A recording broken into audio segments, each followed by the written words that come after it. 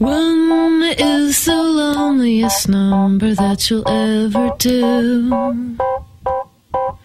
Two can be as bad as one. It's the loneliest number since the number one.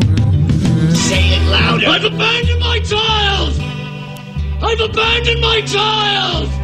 I've abandoned my boy! Hello, everybody. Welcome to the Directors Club podcast. I am Jim Laskowski. I'm Patrick Rapole. Right now we are broadcasting live from the house of Steve Prokofi. Yes. You know him from Ain't It Cool News. He writes as Compone. Any other outlets you write for? Or just I do some stuff for a local site called Gapers Block, too, which is like a Chicago-based outlet. Mm-hmm. But that's more about just like Chicago area reviews. So, right. That's cool. Or events, yeah. Awesome. He's with us here to talk about Paul Thomas Anderson. Yes. Who might be my favorite director of all time. It might be one of our most hotly anticipated episodes. I think so. Judging by the sort of discussion that has... Yes, that is generated on your Facebook wall. That always generates on my Facebook wall. And I wonder what it's going to be like for Jane Campion. Yeah. It's going to be scintillating. It's going to be madness. I mean, and it's good timing too because the Master teaser came out recently. Yes. And that's just I like Paul Thomas Anderson's sort of style where he'll sit back for a while and people are just like, what the heck is he going to do next? And then he drops something and people are like, oh, that's right, he's Paul Thomas Anderson. This is going to be amazing. Absolutely, yeah. I don't know. He's one of those directors who is completely, and as Patrick will probably attest to, I have such his movies have caused such a deep emotional impact on me that it's very hard to be objective in some regards in terms of criticisms, and we'll get more into that as we introduce the director later. But we haven't gotten any emails and stuff, but we've gotten a lot of Facebook likes lately, so that's really cool. Keep liking our Facebook page. Check that out. Subscribe to the podcast on iTunes, all that stuff. Oh yeah, absolutely. Keep that up. Thanks. Thank you very much. So why don't we just go ahead and get right into what we watched this week?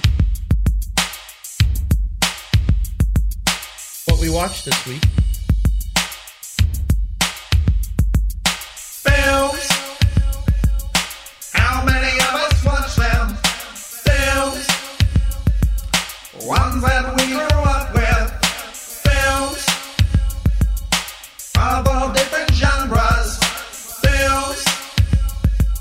Before we start the podcast, let's talk films. Movies are magic, it's plain to see. Whether in the theater or on DVD. Some scare your pants off, some make you laugh. Some of the best and some total crap. Whether you're talking about Spike Jonze, King Vidor, or I Love a Stone, Jacques Tati or George Roy Hill, it's all good to me because I love film. Films. Which did we watch this week? Films. And what did we think of them? Films. And should you try to catch them? Films. It's time to move on to the podcast. Let's talk films. The things I saw this weekend were the two things I saw. Well, yeah, they're neither one of them is particularly great, but they're not they're not entirely terrible either. The first one was Chernobyl Diaries, which I missed the press screening of. I think it was the night before the opening day, but that actually has a really great setup and a terrible payoff. But I got to say that I don't know where they actually shot this thing, but it creeped me out. Just the setting before the sort of the thing that's supposed to scare you enters the picture. Even what's there, just walking through this medium-sized city, abandoned. It's and just sort of that idea that you're in a hot zone, and if you're there, if anything gets in the way of you getting out of there by a certain time, you're in real trouble. And then they go up to the top of this building and look out the window, and you can see Chernobyl in the distance, and that just kind of freaked me out a little bit. I don't know if it was a real thing. I'm sure it wasn't, but I kind of dug it, and to a point, and then something kind of enters the picture. I guess I'm not giving it away. It's in the trailer, but there's still some people who hung around, and animals and people, and they see dead people. Yeah. So it's not. I don't even think it's supposed to be a supernatural. It's more like a mutant thing, I guess, but mutated people. So it's been 25 years, something like that. So. like a whole generation apparently has grown up in this nuclear wasteland. But no, it's I like the look of it. I'm kind of, and actually, contrary to what the trailer might lead you to believe, it is not a found footage exactly movie either. what I thought it was going to be. There are maybe 2 brief moments where we see something from the perspective of a video camera, but no, it's just a handheld camera that's shooting it, but it's not a found footage movie at all. Cool. And when I saw that, I breathed a sigh of relief. Not that I'm completely against the format, but I'm like, good, I don't have to deal with figuring out who found the found footage. That's a little crazy that now they're selling non-found footage movies as found footage. It's like before you try to hide something that made a film unusual, or like when Sweeney Todd trailer sort of tried to hide that it was a musical.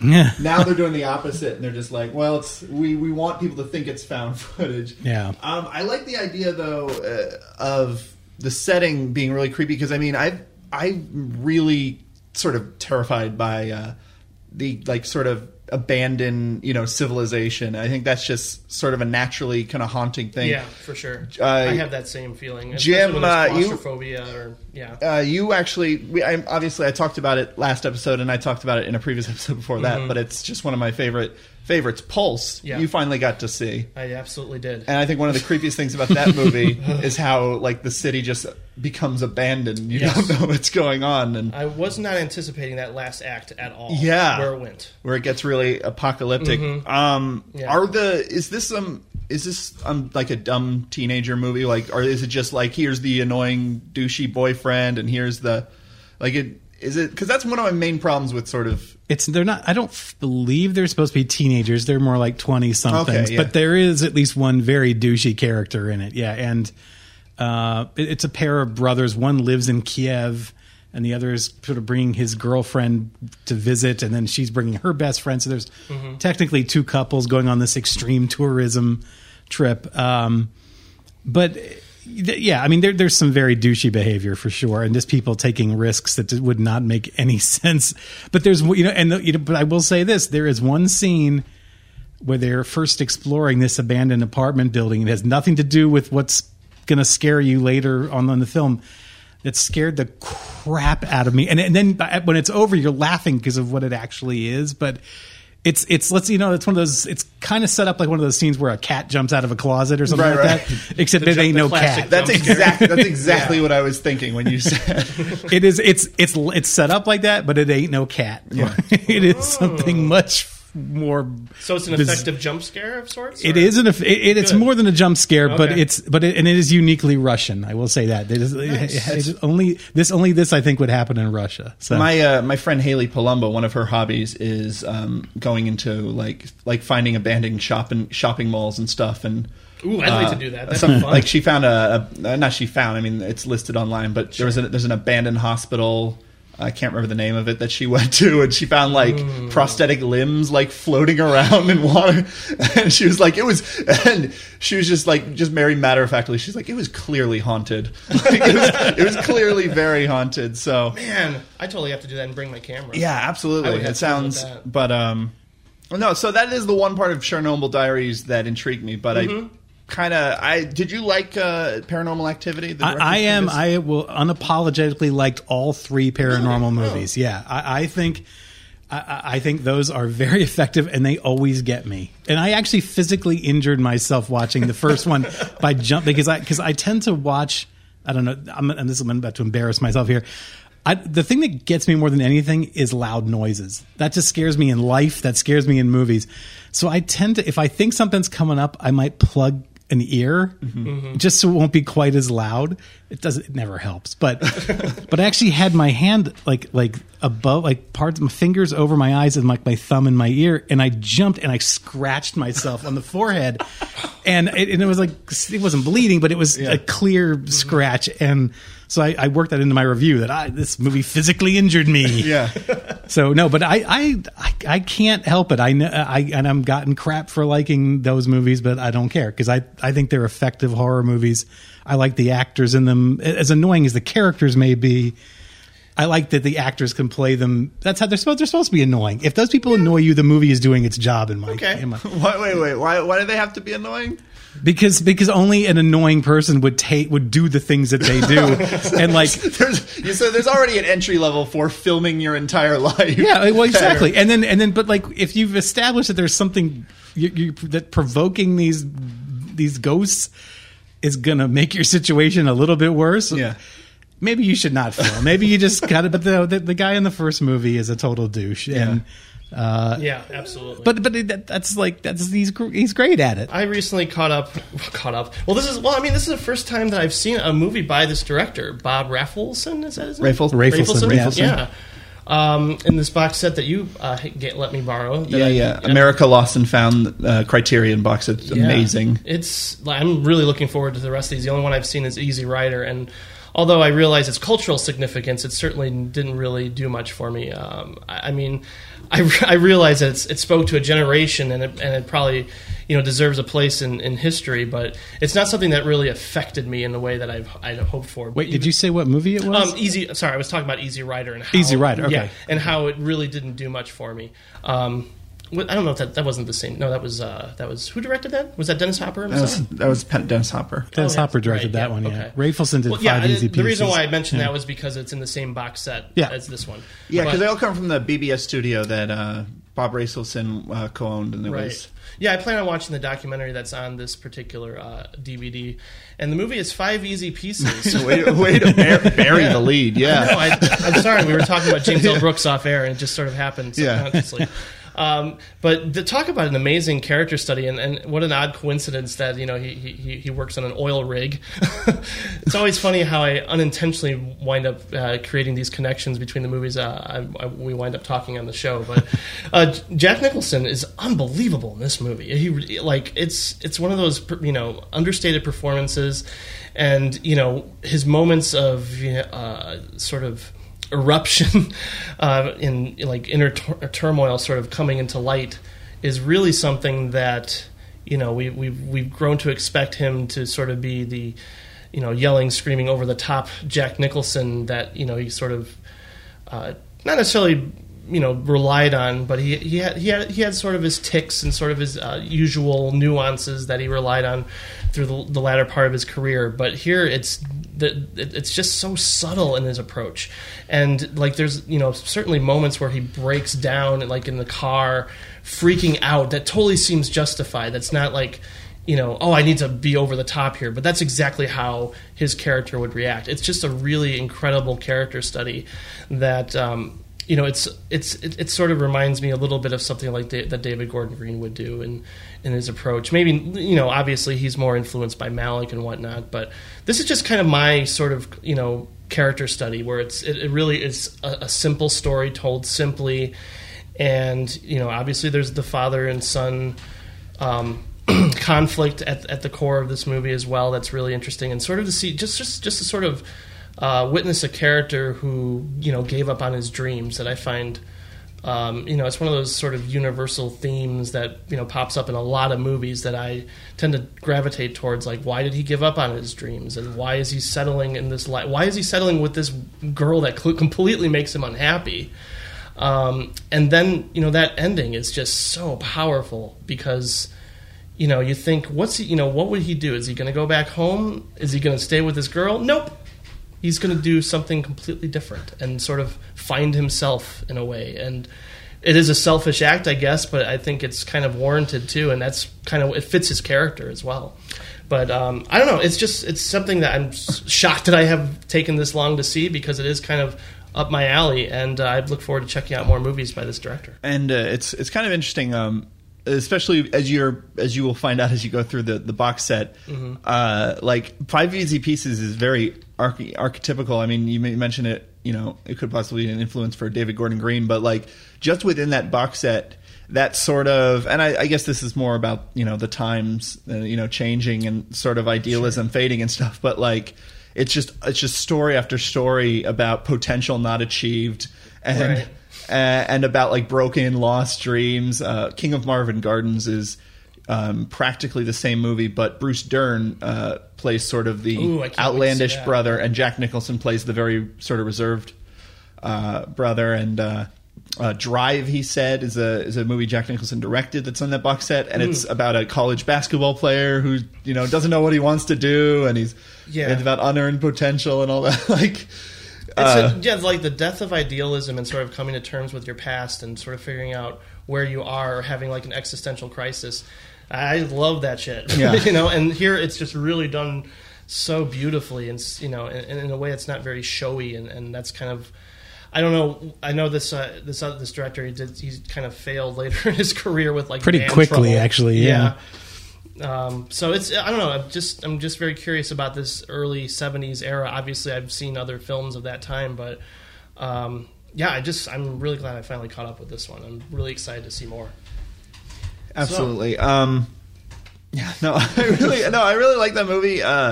It just devastates me. Like is it Karen Black is the actress? Yeah. Like the relationship between him and Karen Black just at the beginning, and you're just like, why is he like this? And like just that scene in the bowling alley is just such a weird and personal, like burning sort of.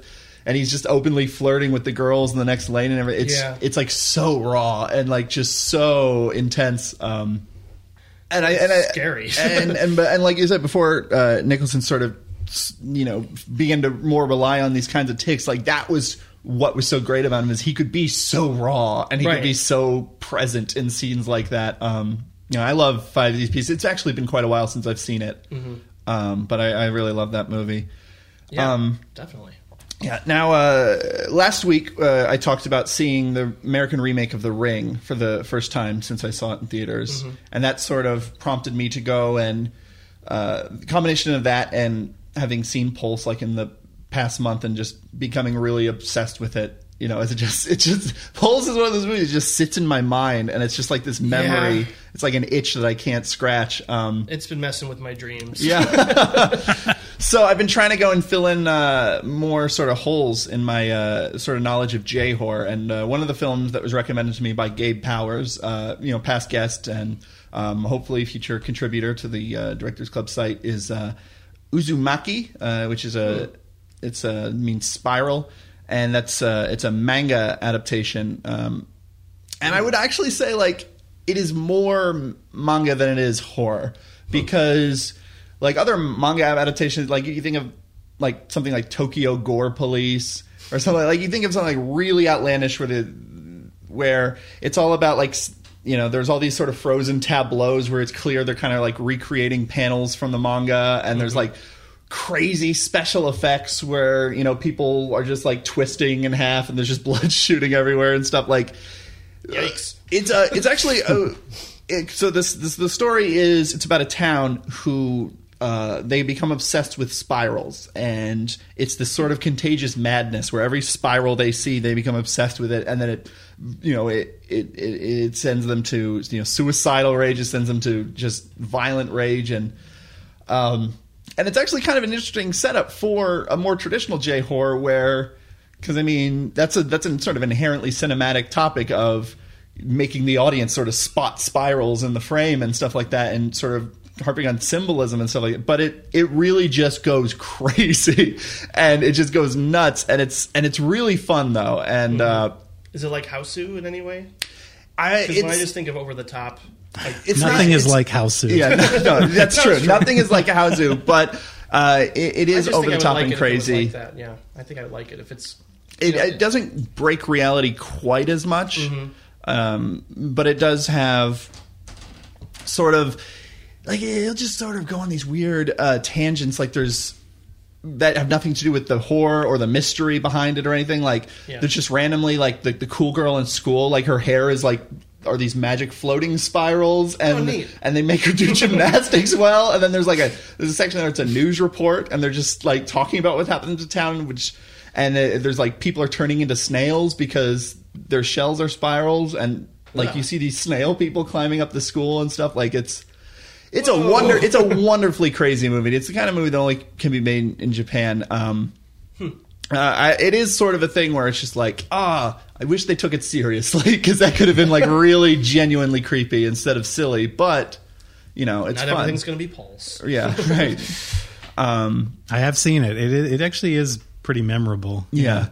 Although it's not particularly scary, but Right. They do have some things where they go, well, they do good. Like, for example, there's this guy's father dies, and you don't know. You know it involves a washing machine. You don't know how, and they don't show it. They just show someone looking in the washing machine and screaming, and then there's apparently he videotaped himself doing whatever. But they only show you the video up to a certain point. Like the dude, like there are some sort of power of suggestion and stuff like that is sort of prominent in J-horror and just making you keep wondering what's in there. Like in Pulsars, for example, what's behind the door, or, right. But or in Ringu or something, like what does that mean? But in the end, it's just not something that's paid off in any way that is something other than amusing. But I'm excited to keep going through it because. At the worst, J-horror is very boring and dull and uneventful. But I feel that often it will fall into two camps where it's like kind of actually atmospheric and quiet, and which is something you don't get out of American horror. Right. Like I talked about last week, like even in the remake of The Ring, they keep flashing back to the video and they keep hammering home every time you see a symbol from the video and stuff. There's not a lot of suggestion or anything like that. I'm almost halfway curious to see the remake of Pulse, just to see how bad it is. Yeah. Because, I mean, obviously, there's just no way they can capture that dread. It's actually surprisingly similar. Is it really? Yeah, Huh. Especially the end. Yeah, they Oh, really? They don't really alter too much. Interesting. If anything, they simplify it. So, What are some of the more memorable J-horror movies for you? I used to be way into this, and there used to be a video store not that far, like in Roscoe Village. The guy was just obsessed with Asian films in general that weren't coming here, and he just used to get them, and we became friends. He just give them to me to watch. I mean, he was supposed to rent them or buy them. He but was just lending here. them to you. Sure, But he was just so happy that he had a student in me. The one like Ju-on has always been probably my favorite. But then we talked before about Audition, which I think qualifies as. I mean, I went through a Miike phase that probably continues till today. I think he had a movie at Cannes this year, even. I mean, the guy used to make 5 movies a year, so that's one thing. Like, I'd love to cover him, but how do you encapsulate him It's going to be as a director? It'll have to be a two-parter. Actually, one I haven't heard you guys talk about is Dark Water, which is a really great, really good movie. Actually, that was remade. I've seen the remake with Jennifer Connelly, which really isn't bad, but the original is so unbelievably I scary. want to put that on my list. I want to see that. Dark Water's good. One Missed Call, which now because I have that. I haven't watched it yet. Is that crazy Miike, or does he actually like building tension like in a? It's actually his attempt to make something like what other people were making. So no, he's definitely his touches are there, but I think he's pretty faithful to what the genre was doing at the time. So One Missed Call was really good. If you want to even go a little far afield with Miike, you could go with Ichi the Killer, which is just still need to see that. Then again, that's sort of what I thought of when I was thinking this is more like a manga adaptation than it is a horror movie. Because I don't think I would even necessarily qualify. Like, if you had to pick a genre for Ichi, it would be almost like a superhero movie. Well, kind of, or a supervillain movie. Yeah. But no, and then I'm trying to think if I had anything else. Nope, those are probably the ones that those are the ones that I would say. I love dumplings. Dumplings. That's not Japanese. That's Chinese. But right. But it wasn't Dumpling was in a part of the trilogy. Yeah, Three Extremes. But actually, there is a version of Dumplings. It's a feature length film. Yeah, so actually, that's the one I saw. Yeah, I actually haven't watched it yet, but the Three Extremes DVD comes with a bonus disc which has the feature length version of Dumplings. Right. That was fun. Park Chan-wook's film on that isn't so great, but I like Miike's and I like. Actually, Miike's Masters of Horror entry is really good too. And I can't remember the name of it, but I haven't seen it. It's brutal. I had to turn it off. Oh, but yeah, that was the one they never aired. Right. You could only get it on the DVD, Yeah. but that was a pretty great experience. Yikes. And I should have brought this up earlier in the show, but I wanted to give a plug for your event that you're covering through Tug.com, because we're mentioning extreme horror films in a way. True. So segue briefly into that, but The Loved Ones, which is Australian film. It's a few years old from what I understand, right, too, because I know that my boss Harry Knowles saw it maybe 2 or 3 years ago at a festival and loved it, and has been sort of pushing. And Paramount bought it pretty early, but I don't think they really knew what to do with it. Mm-hmm. Because they don't, other than paranormal, they don't really get into the horror genre. So, paranormal, yeah. So yeah, we're showing well, it's not even our event per se, but they're trying something new. Where in a few cities we are co-sponsoring screenings of The Loved Ones, and at through Tug.com. And if you just go to Tug.com, you'll see a link to where you can sign up. Oh, the thing is, the difference is these are paid screenings, although the price is less than you would pay for a normal movie. Right. Mm-hmm. It's let's see, Friday, June 5th. Is that next Friday? Oh yeah, it might be. It's at midnight on June 5th. We only have to sell 50 tickets to make sure that it happens. I think we've sold like 46 so far. Right. So, but I don't know when this is airing, but by the time you get it up, it'll be within the next couple of days. And we do have a lot of Chicago listeners, so that's why absolutely. This may be the only time it screens in Chicago, but if the response is good and strong, and we get a good showing in the 5 cities where it's happening, and a couple of the cities have sold out. I think Austin is sold out, and San Francisco is sold out, but. A few of if they get a good showing and good response and good sort of social network feedback from it, they'll open it up wide. But this will be your chance to kind of get in before everybody else and check it out. And I highly recommend it. I highly recommend seeing it with a crowd. Because there are some moments in this that you want to see with a group of people and see their reactions.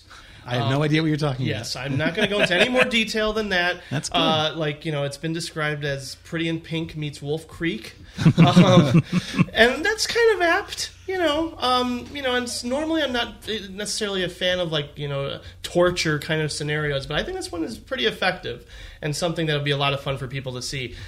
So that's through Tug, which is TUGG.com. And that's, since we were talking about horror movies, I wanted to bring that to attention. Sure. And we can pretty much segue right along, right? Absolutely. Excellent. So we're going to talk about our director of the episode, Paul Thomas Anderson. Wait, I love this part. Dun, dun, dun, dun, dun, dun, dun, dun, dun. Magnolia, and there will be blood. Boogie nights and punch-drunk love. He's Paul Thomas Anderson.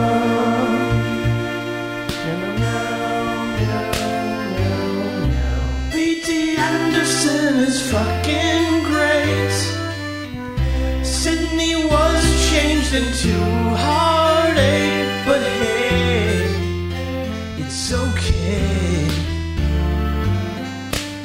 P.T. Anderson casts great actors, quite emotional and very dark. There will be frogs. It's true. It's true. But that is just something that happens. That is just something that happens. That is just something that happens. Magnolia, and there will be blood. Paul Thomas Anderson was born in Studio City, California. His father, Ernie Anderson, an actor and a legendary voice of ABC, was also a Cleveland television late-night horror movie host. He grew up in San Fernando Valley and was very close with his father, who encouraged him to become a writer and a director. After years of experimenting with a Bolex 16mm camera, he wrote and filmed his first real production as a senior in high school at Montclair Prep, using money that he earned while cleaning cages at a pet store. His first production was a mockumentary called The Dirk Diggler Story, which evolved into a feature screenplay, obviously, and served as the foundation for what eventually became Boogie Nights. After odd jobs as a production assistant, Anderson was invited to the 1994 Sundance Filmmakers Lab. in which mentor Michael Caton Jones gave him practical lessons in the art of filmmaking. His first screenplay was then titled Sydney, but then upon its completion, Reister Entertainment re-edited it and changed the title to Hard Eight. With his next experience at New Line Cinema, he got his final say and his, what do you call it, last cut or final cut? Yeah. With his second production, Boogie Nights. And that became, obviously, a huge critical success, garnered several awards and Oscar nominations. But in 1999, which we have gone on record here as being kind of an incredibly interesting and seminal year in film, Anderson released his 3-hour epic opus, Magnolia, which is an operatic homage to Robert Altman's Shortcuts that kind of also served as a therapeutic exercise for Anderson in response to the passing of his father. Now, I think we sort of go around the room and share our feelings about the director. And can I first say, I love how you say Boogie Nights. Thank you. Boogie Nights. Boogie Nights. Yeah, Boogie Nights. Uh-huh. So, yeah, I mean, I think I'll just start off because I think I have a lot of personal biases I can kind of address up front. I just unabashedly love his movies for some personal reasons, as I mentioned, just like my experiences of watching these movies with family, friends, ex-girlfriends, what have you. I mean, it's just like I have these associational memories with his movies, and as I'm watching them, I get that same euphoric high I get from like some of my all-time favorite movies, and it's a sense of vulnerability I get from like his storytelling.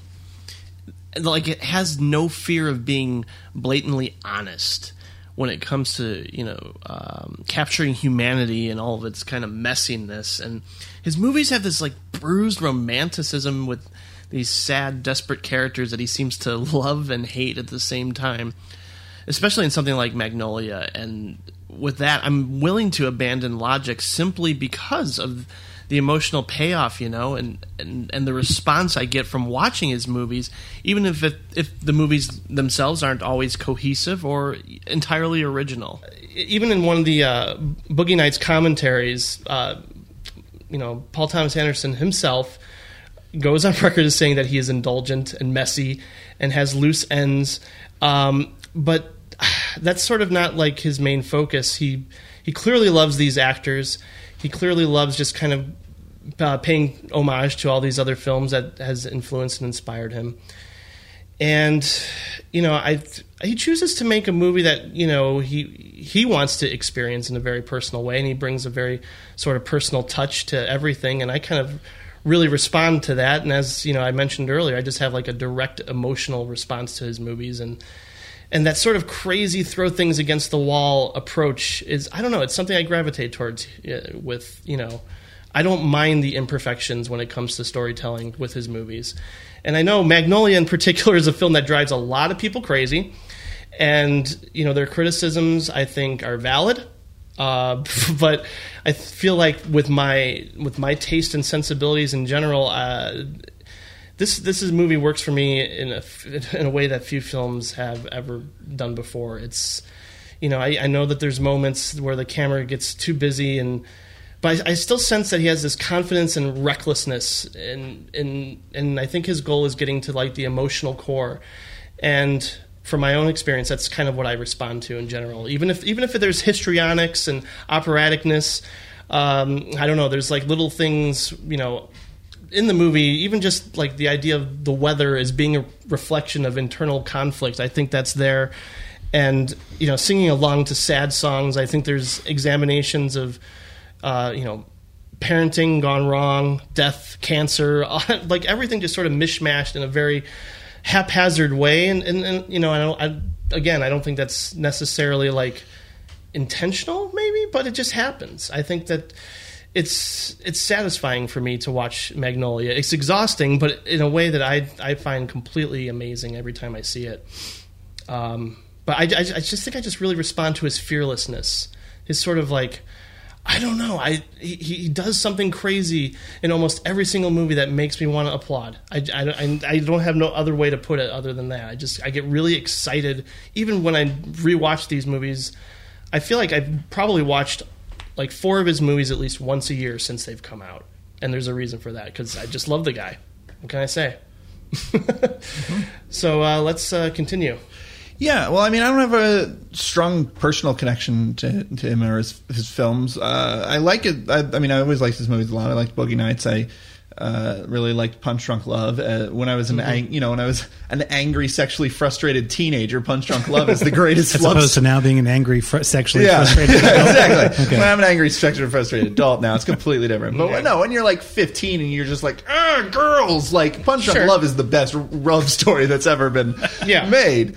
So I just, and I think I only saw Magnolia for the first time last year or something like that, and it's Get Out. Yeah, but it's it's a lot to take on. Yeah. And there was something I listened when I was rewatching his movies. I listened to the commentary for Hard 8, and there's a part where he mentions that he had like 15 drafts of the script because he said the way I write is I just sort of let the story write itself. And he has the opposite of writer's block. Right, exactly. That's the way he put it, and I think that's probably why Magnolia can go such great and weird and crazy places. But that's also, I feel like, a lot of my problem with some of his movies is that in the end they just feel kind of very uneven and just kind of like Magnolia is probably the best example of everything, all the ways that sort of just going by the seat of your pants and not having some kind of overarching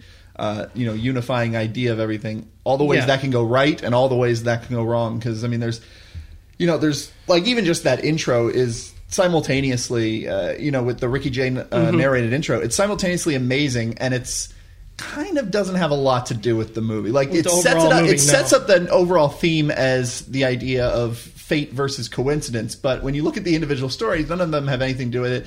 Like even the way they interact, it doesn't have a lot to do with what a weird coincidence. Like for example, Donnie, the whiz kid Donnie, has no interaction with Philip Baker Hall or anything like if he ran into him in a weird way, that would be a coincidence because they were on the same show. But there's nothing like that. There's pretty much the only coincidence is that the camera happens to be following all these characters, or that they're all tied to Earl Partridge in a way. Well, yeah, but I mean, it's just that's not coincidence. Everyone is tied to someone. If someone goes through life, 60 however many years, they're going to be a lot of people tied to them. But at the same time, I love that intro, and that's one of those things that I watch those 3 stories again and again just because I love how they're shot. I love especially the last one, and I love the audacity of I think it's the sound of an orchestra tuning up right before the boy jumps off the rooftop. All things like that are amazing, but at the same time, and I mean, and the first time I saw Magnolia, I was just blown away because it's just this emotional battering ram. Yes. And then this time when I rewatched it, I was like, oh, like a lot of this I'm not really feeling. And when I was trying to think about, well, what is tying all these stories? Why did this need to be told in this way where all of these interconnecting stories? And it's, I couldn't think of a really satisfactory reason. And then there's the modern day whiz kid is that whole story arc is he is sad and he has to urinate that whole that's a real drag. I don't like that so I like Magnolia a lot. I think it's a really good movie. I just it's kind of an overly tiring one for me, and it's just it can't really justify some of the crazy places it goes. I can understand that, Steve. No, absolutely not. No, and I think the lesson to be learned from what you just said is it's okay to be wrong sometimes. Yeah. So it's Magnolia's connective tissue. And every time I watch it, I find something. I'm almost positive I know what it's about each time I see it. And every time it's something different. And the first couple times I saw it, I did think it was just something as simple as, well, we're all connected and we're all. And I think those moments are most beautifully sort of made clear in that scene of them all singing the song gets me every time. Absolutely. It will never not make me tear up. It's an amazing scene. Yeah, and it shouldn't work and it wouldn't work again. And that's how I feel about most perfectly. Well, what I love about number one, it's a perfect song because it's Yeah. not a musical number. It's and number two, it's just on its own. It's an incredibly moving song. Right. And if you really listen to the words, it's basically telling these people, you know what, you might as well just give up. Yeah. Just don't even try because it's never, it's not going to get better. That refrain of it's not Yeah. going to stop is just devastating. And right where it is in the movie is perfect. Yeah. And then also, I mean, people laugh at the Rain of Frogs sequence, but both of those moments happen at these incredibly emotionally explosive moments. Yeah. Sometimes they're internal and sometimes they're very much externalized, but it's as if God is saying to them, hey guys, everyone just calm down. Everyone take a breath. I'm gonna make this happen. It's gonna make everyone just stop what they're Right. doing because you're all gonna die if you keep going this way. Literally get out of the rain. Yes. These are heavy things that will hurt you. And just so I mean, but beyond those sort of more elaborate moments that people kind of focus on, the last time when I watched it a couple days ago or about a week ago, I realized, and knowing a little bit more about Anderson now and about how he, in a lot of ways, over the years has not only had this relationship. One of the times I watched the film, I thought, okay, this is about parents and kids and this parental angst. I mean, nobody gets along with their parent in this movie. Mm-hmm. And so for many years, I thought that's what it was about. And that was easy to identify with. But this time I realize now it's Anderson's most personal film because each of the characters kind of represents a part of his very fractured psyche, right? Yeah. But then also he has spent a great deal of his professional life, from what I understand, denying a lot of his past life, denying a lot of. He doesn't keep in touch with any of his old friends. He doesn't he's very much a person who has tried to reinvent themselves, and actually all of his films feature characters trying to reinvent themselves, and they don't like to talk about their past. They get very angry when you try to talk about. I mean, is there any difference between the way Tom Cruise acts in Magnolia and the way Daniel Plainfield acts in There Will Be Blood when he's asked to talk about his past? They both just get, I don't want to talk about that, or they just don't say anything. I mean, they're the same. in denial of it, and everyone. I mean, John Riley in Hard 8 is trying to model himself after this gambler, and in Boogie Nights, it's a reinvention of this kid to Dirk Diggler. They're all about reinvention and putting your past so far behind you that it doesn't really exist for you anymore. Mm-hmm. And so, but Magnolia is filled with characters that are like that, and that are having to and some of them actually have to come to grips with their past. Sure. And it's horrible. And it's like Anderson saying, look at the horrible things that happen to you if you go backwards. Even just like a couple steps, if you go backwards, these horrible, horrible things are going to happen to you. And that's a powerful message because there's a lot of films that live in the past or that say, don't forget where you come from. And it's a lot of stories, not just movies, but literature and everything. And psychotherapy in general. but Paul Anderson's like, no, we don't need that. Right. I think one of the most amazing things too, even if you just type in Magnolia essay or themes or whatever on Google and stuff, you just find so many people like you were saying, gravitating towards one idea, like, oh, this is mostly about parenting, but then you can find another essay, oh no, this movie is actually very religious, and then there's another essay, oh no, this movie is completely existential. And I didn't have time to read them all, but I kind of want to because I think it's amazing that people can what's the name of that documentary? I think it was at Sundance, and it was just played somewhere at Cannes too. About The Shining? Yeah, about The Shining, Room 357 or something like that. Yeah. That's what that reminds me of, and that is like the hallmark of there's definitely a lot of Magnolia that is really touching people. That is really in different ways, which is awesome. Is it Jason Robards? Mm-hmm. His speech, just the way all other sound cuts out, and you just hear his really hard, harsh, struggled breaths, and it's not a monologue. It's not a movie monologue where there's a start, middle, and an end, and then after it's done, you can imagine someone going end scene, and they're done with their audition. It's just him grappling with these ideas of regret and stuff. It's don't forget, and it's just played over all of these. I think John C. Reilly losing his gun and stuff like that. Yeah. The low points of most people. For as slick as, a lot of the whip pans and the tracking shots are, it goes raw. And that's what I really respect about Magnolia is, I feel like all of his movies are pretty raw. I mean, and maybe it's just, again, me sort of not necessarily projecting, but sort of responding to that aspect so much that it's overwhelming. But also, you know, he puts little subtle things in the movie, almost like Easter eggs in a way, because even if you just take a look at the books that the kid is reading when he's at the library, there's one by this author named Charles Fort, and Charles Fort wrote about these weird meteorological moments in history, and he documents a lot about how frogs have actually rained in real life. And Philip Baker Hall himself said that he was showered with frogs when he was in Italy. And so, like, I mean, he definitely grabs from other people's lives, but he manages to make it very personal, and he certainly, you know, definitely has this tendency to mirror and borrow quite a bit from other filmmakers. But that's something that, you know, the end product for me is completely satisfying, to where, you know, I don't necessarily, okay, maybe he is ripping off the ending of Raging Bull for the ending of Boogie Nights. Maybe he is, but if it services the story.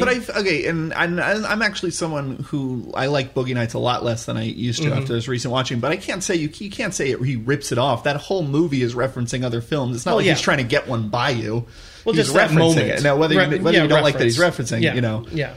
And I hate this idea that people think that he's trying to get away with, he's stealing. Like, that's not. Well, that would be Matt Gamble's take on Paul Thomas Anderson. He's like, why would I bother watching a Paul Thomas Anderson movie? Can I watch a Robert Altman movie? There's no Robert Altman movie that looks like Boogie Nights. Yeah, Robert Altman doesn't move his camera quite like, yeah. No, the reason that I became, I mean, it's funny that I think we all do have a lot of us have we're obsessed with Anderson. Like, we are obsessed with his work because he does kind of hide those little things. It started for me with Boogie Nights, and that's one of those films where I think we all have them. We've all talked about them. Where if I stumble upon that film on cable, it has to get watched to the end, no matter where I am in it. And I have to watch Alfred Molina. And you know, it's not even and it's not even because it's my favorite film, or it's it might not even be my favorite Anderson film, but it's a film that I just start to anticipate what's coming next, and I'm like, I got to just see that again and just watch this guy's reaction. But we start to collect the bits of his movies the way some people collect rare music, or because it really is. I mean, I have to watch all the extras on his. I don't think you can watch Magnolia without watching the Amy Mann video that's on the DVD for a different song than it's. But because it's part of this film, it literally is. Every so often they would like on a different set, they would just go, okay, today's Amy's day, and they'd bring her in and they'd shoot a little piece of the video with one of the actors, and that's as much a part of. And then you watch the trailers, and there's a trailer that has each character introducing themselves, and like that to me is a part of the experience, and that's why that he's released this thing from the master. I mean, no one teases a film as well as Anderson does these days, and it's great. And you have to listen to the commentaries, and you have to listen and watch all the little extras. And I don't feel as compelled to do that with. I'm not much of a script reader, but I had to read Boogie Nights, and I went in and there were scenes in there because there's a scene in there that explains how Dirk's car gets damaged, and we at one point in the movie it's just busted up at his nice car, and I never understood why. There's a scene that was written in the script that explains it, and I'm like, oh well, there it is. And then when I think I don't know if it was the DVD came out, he actually shot that scene. It's on the DVD, and I'm like, holy fuck! There it is right there. And I can't think of a deleted scenes that I get more excited about than seeing Dirk Diggler's car get busted. And I do like the idea of all this other ephemera being part of the experience. And I mean, you want to think about how good Paul Thomas Anderson does it. Just look at Southland Tales that tried to do sort of the same thing with this sort of accumulated anthology of comic books and just completely novels, I like Southland Tales. So do I. But it's definitely not Magnolia. Like no.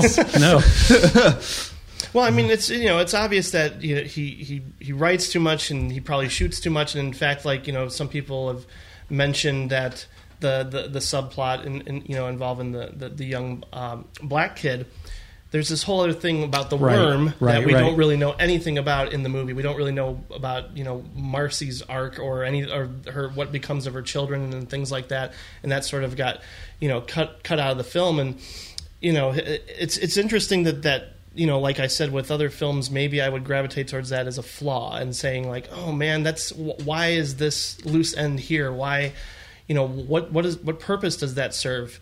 And it's interesting because maybe because of my emotional response to both the movie itself and Paul Thomas Anderson's approach to movie making that I kind of maybe would overlook that as being a flaw. Yeah. So it's tough. But again, and I mean, this is sort of getting into subjective territory, especially when Paul is sort of indulging his whims. You don't. There's no one-to-one sort of symbology where it's like, well, the reason there's a flower like painting in every dining room is because this. It's just, or like a zoom in on that like text that's hidden in the painting that said, but it did happen. But every once in a while there is. I really don't like the sort of title card that comes right after the frog rain. It says, well, now then. It's like, all right, so now then, we get it. And it's just, but there are parts of this movie that really do, I really genuinely think Julianne Moore, gives a bad performance. Oh, a lot no. of people feel that way. I that breakdown in the pharmacy It's is... I was watching it, when I watched it most recently, I watched it with someone who had never seen it before. And when that scene was over, she just went, she's the greatest actress I've ever seen. After that scene, and she needs to see Safe. Yeah, well, I mean, maybe she has, but and there's certainly many examples of Julianne Moore's greatness. But but man, that scene just kills me. And I didn't even realize when I was watching it. It was Pat Healy was the pharmacist. She was going off on the Innkeepers. He's from Chicago. He Right. He used to come to my screenings in Chicago when 10 years ago. I know, and he's in the Innkeepers, which did a screening here at the Music Box not too long ago, and he came up and he said, I'm not, he said, "Well, I used to go to your screenings." I'm like, "You're in fucking Magnolia, dude." That's probably what I would have said. Yeah. Yeah, I don't know. It feels like very shrill and very surface. I have the same problem. What's the Melora Walters? Yeah, I have the same problem with her. It's just like hyperventilating and just going crazy. I mean, I think Tom Cruise's performance is a good example of he goes really big, and especially in that breakdown right in front of it, and maybe it's not even Julianne Moore's fault. Maybe it's just the way the character is written that you don't see any other side of her than just going from scene to scene, going, oh, okay, yeah. But it's not knowing about her past at all, and we're just supposed to experience her frustration and anxiety within the moment. But she's also a drug addict. Well, you have to remember what the main thrust of her story is, that this man is dying. We know just enough about her past to give that character enough weight to justify the shrillness, because she's angry with herself for the kind of woman she was before she met Jason Robards, the kind of woman that she would marry him for his money. And then she's even more angry at herself for letting herself fall in love with him. And now he's dying, and she can't, it's like she missed this golden opportunity to really be in love with him when he was in love with her and not sick. And it's just taken its toll on her, that the way she's lived her life up to that point has been as a Black Widow, basically. And that would be a good story. But the way it's presented in Magnolia, it's just the drama of the story is literally just that one note. This is where she is, and then we keep checking in on her. This is still where she is. Well, they're sketches. They're not fully developed characters. There's too many of them, and even at 3 hours, there's not enough time to give each of them their due weight. But these are sketches that we're actually allowed to. I don't like having everything spelled out for me. I like to get these sketches of these characters, get just enough information, and then we can kind of build something around them with our brains. I'm actually love using my brain before, during, and after a movie. I like kind of painting a picture. If I think the character is worthy, they're not always worthy.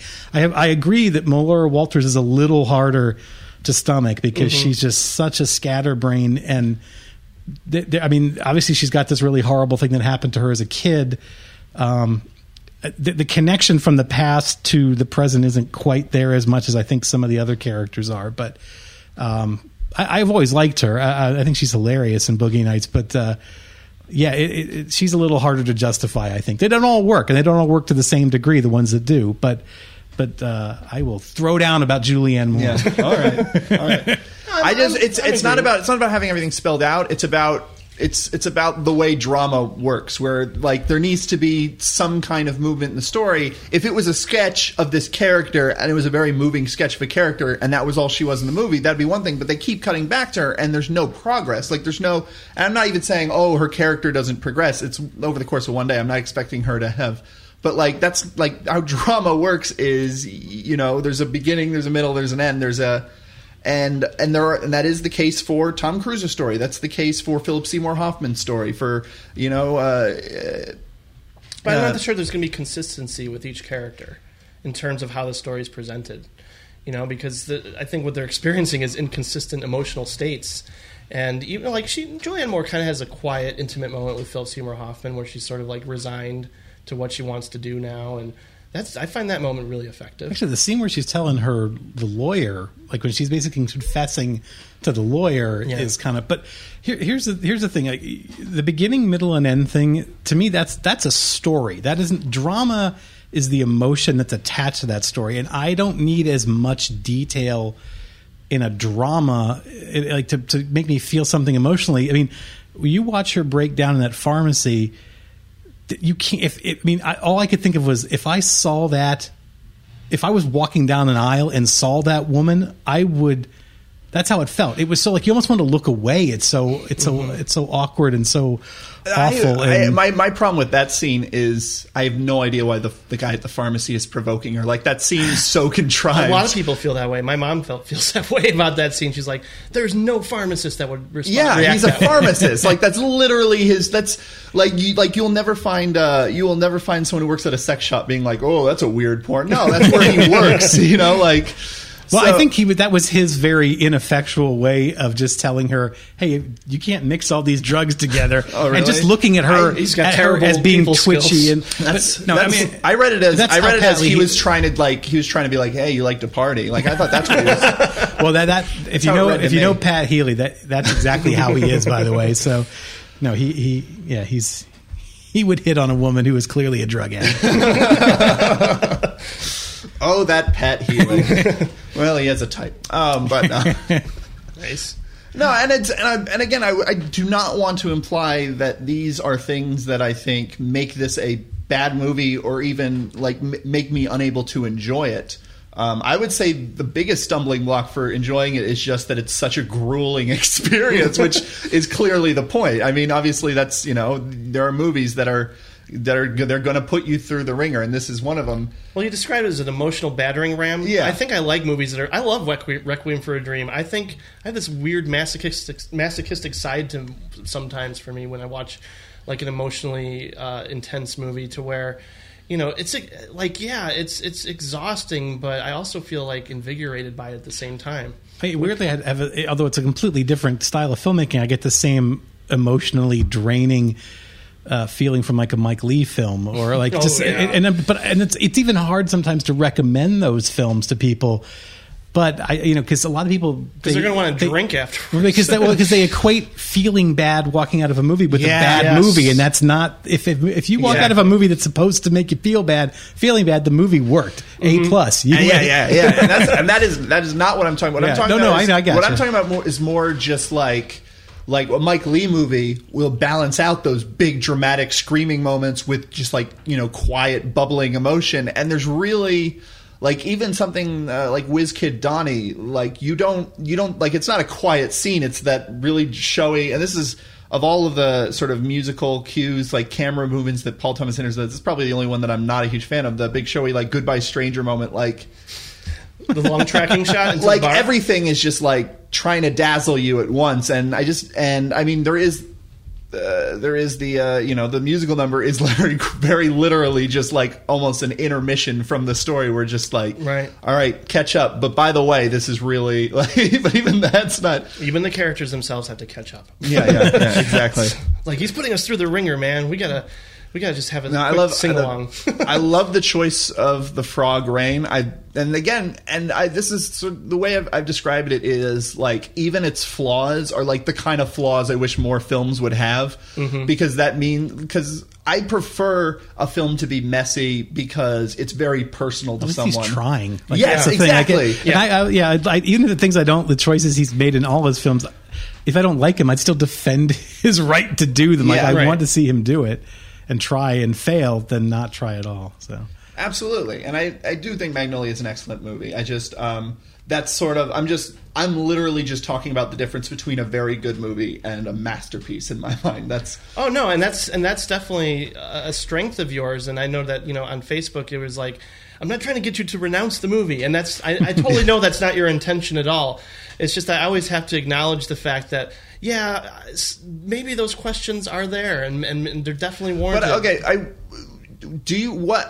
so you have sort of, you've said you have different ideas about what the movie's about every time you watch it, but I cannot for the life of me connect the introduction about fate versus coincidence with the rest of the film. I might be remembering this wrong, wasn't the sort of tag to that whole intro that these things really did happen? Yes. Wasn't that, to me, that's the only connection, is that here's strange things happen all the time. It's just but no, it's weird by juxtaposing that, just by putting it's classic editing 101, by putting one image next to another image, you immediately draw you have to, in your mind you start to try, why would someone do that? There's got to be a connection, but there doesn't have to be a connection. There could just be this Ricky Jay is a classic storyteller, and he has a perfect voice for telling, and he's for narrating, and I think he just wanted them to tell these kind of funky stories and get us thinking about, the world might not be put together like we think it is. There's a randomness to it. There's not a randomness to it. That's I think what the opening is saying is things aren't random. Things are done by design sometimes. So and maybe that's just that's as far as it goes. I don't think there's a theme or a message that carries over. It's just like here, it's just sort of mentally preparing us to look at the world in a slightly different way. I'm not sure I would have been as accepting of a frog rain without that weird opening. So it's more about setting a tone of, look, you're going to have to swallow a lot. Here are three stories that you might not be able to swallow as well. Yeah. And I find interesting that the most intelligent characters, so to speak, is the kid, and he, Stanley just has this quiet acceptance of, this is just something that happens. Whatever. Well, yeah, you were saying he's looking through the book of meteorological phenomenon, and then when the frog rain happens, he's just he is accepting the frog rain. And he's always talking about the weather, or he has an interest in the weather. When he's talking to Felicity Huffman actually in the elevator. So I think some things sort of tie together in a very loose way. Yeah. Here's the bottom line. This movie is about nothing in particular, and it's about everything. There you go. Nice. There you go. Yeah. I think we can move on then. We're all Absolutely. good. Yeah. Absolutely. Why don't I own this? Why don't I own this? I'm prepared to give you $3,700. No. We have oil here. That's worth something. What would you like, Eli?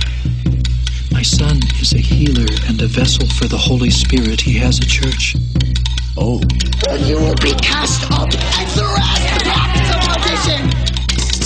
If we build a pipeline and we do a deal with Union Oil, then we're making money. We're making the real money that we should be making.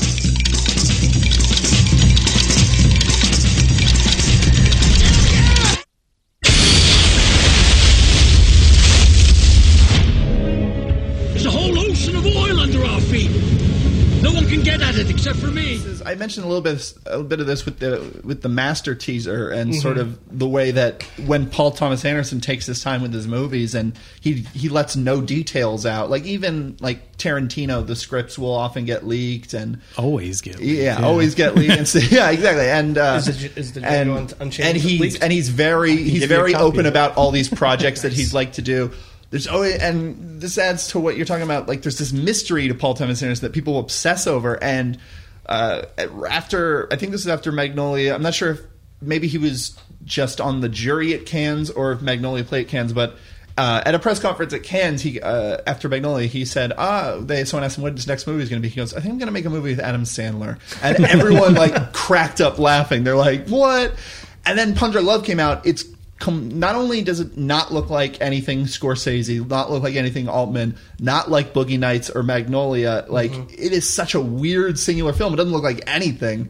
And then after that was 2002. There was a 5-year gap between movies. And that is such an amazing way to sort of be like, to build up this sort of anticipation of this guy is capable of anything. And even people thinking, oh, he is capable of anything. I don't think anyone was prepared for There Will Be Blood. Because number one, it's a period piece. And it's a kind of a huge scale. It's very epic. And while his movies have often been long and have wide reaches, you couldn't say necessarily that that the San Fernando Valley home or whatever where all the parties are at in Boogie Nights is necessarily this huge set that was built. This is something that was, and he had Daniel Day-Lewis, who again is an actor who keeps a lot of mystery about everything and who doesn't act a lot, and when he does act, it's always an event. And for a while, people were very excited, but I think just everyone was gut punched by that ending. Again, yeah. Still, I've talked to so many people trying to piece together what that means, and everyone has a different theory. Like Magnolia. But I was not prepared for the first 15-20 minutes of this movie, coming from Anderson. Just that incredibly dialogue-free, just let's capture all this action and summing up what a character is without any dialogue, and that score and everything about it. I mean, a lot of people were, again, I guess it's sort of in our nature to say, well, a little Kubrick, just a little bit, people sort of like to do that with most filmmakers and most films, I think, just sort of go, there's elements of this filmmaker there. But I really felt that it was something I'd never had seen before from Anderson, and that alone was worth celebrating. And yet he managed to, bring forth not just a character study, but again, sort of it was his first time adapting a book, an epic book. Well, adaptation is very loose. Yeah, very loose indeed. But yeah, just some of the choices, again, there's definitely an operaticness to it, and it was seeing Daniel Day-Lewis take control of this character.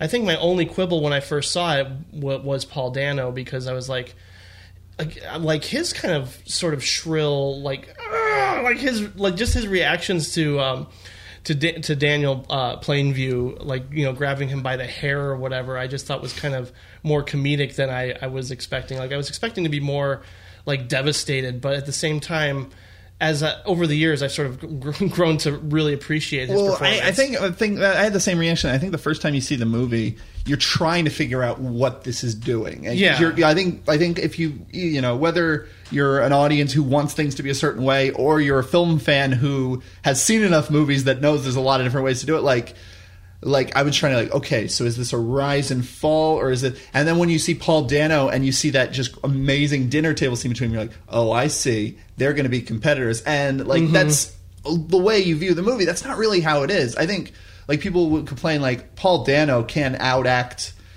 which is always weird to me that people It's the same thing with Heat. People were always like, oh, De Niro versus Pacino. That's not what acting is. It's not a sport. It's complimenting the movie. Dano can't hold a candle to Daniel Day-Lewis. His character can't hold a candle to Daniel Plainview. Right.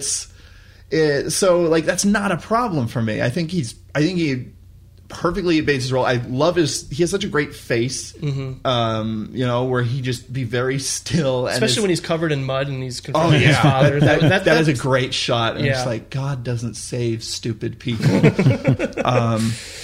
No, I honestly don't think you can talk about this. This movie is Daniel Day-Lewis's performance. And it's still just a very nebulous thing. Every time I watch it, I'm constantly thinking is he losing his humanity? Did he never have humanity? To what degree does he care about HW, or is he just using HW? And I think it very, wisely leaves these questions unanswered, and or at least saves the answers till the end. I think. Yeah. It's just, and Daniel, and I mean, he's very intense, and especially people always remember the end. People like to say that the end is over the top, but they apparently forget he drinks like a quart of vodka before that scene starts. He turns into a drunken maniac. But he's very entertaining throughout. The baptism scene is something that every time I see it, there's always some moment in an Anderson movie where I'm just so taken aback. And even though I've seen this movie a few times, every time I watch, I'm just this is something I don't think any other filmmaker would do. And it's almost just jarring in such a perfect way.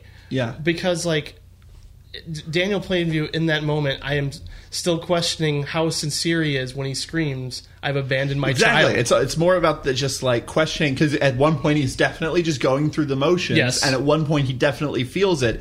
But where one becomes the other is so mysterious, and that is an incredible magic trick to play on an audience when it's a one steady shot and they have not taken their eyes off you, and you just are when able you think to you slip figure him out. Yeah, that's what's incredible about that performance. I think one of the most telling sequences, and it is a full sequence in the film, is everything that happens around the brother character or the would-be brother character, because I think once it's established, once Daniel is convinced this guy that Kevin J. O'Connor plays is his brother, he starts to open up, and he really gets very comfortable. And we see him maybe more relaxed in some of those scenes than we see him in any other part of the film. And it's very clear that when he is with someone that he thinks he can trust, he has to question. And trusting is different than opening up to for him.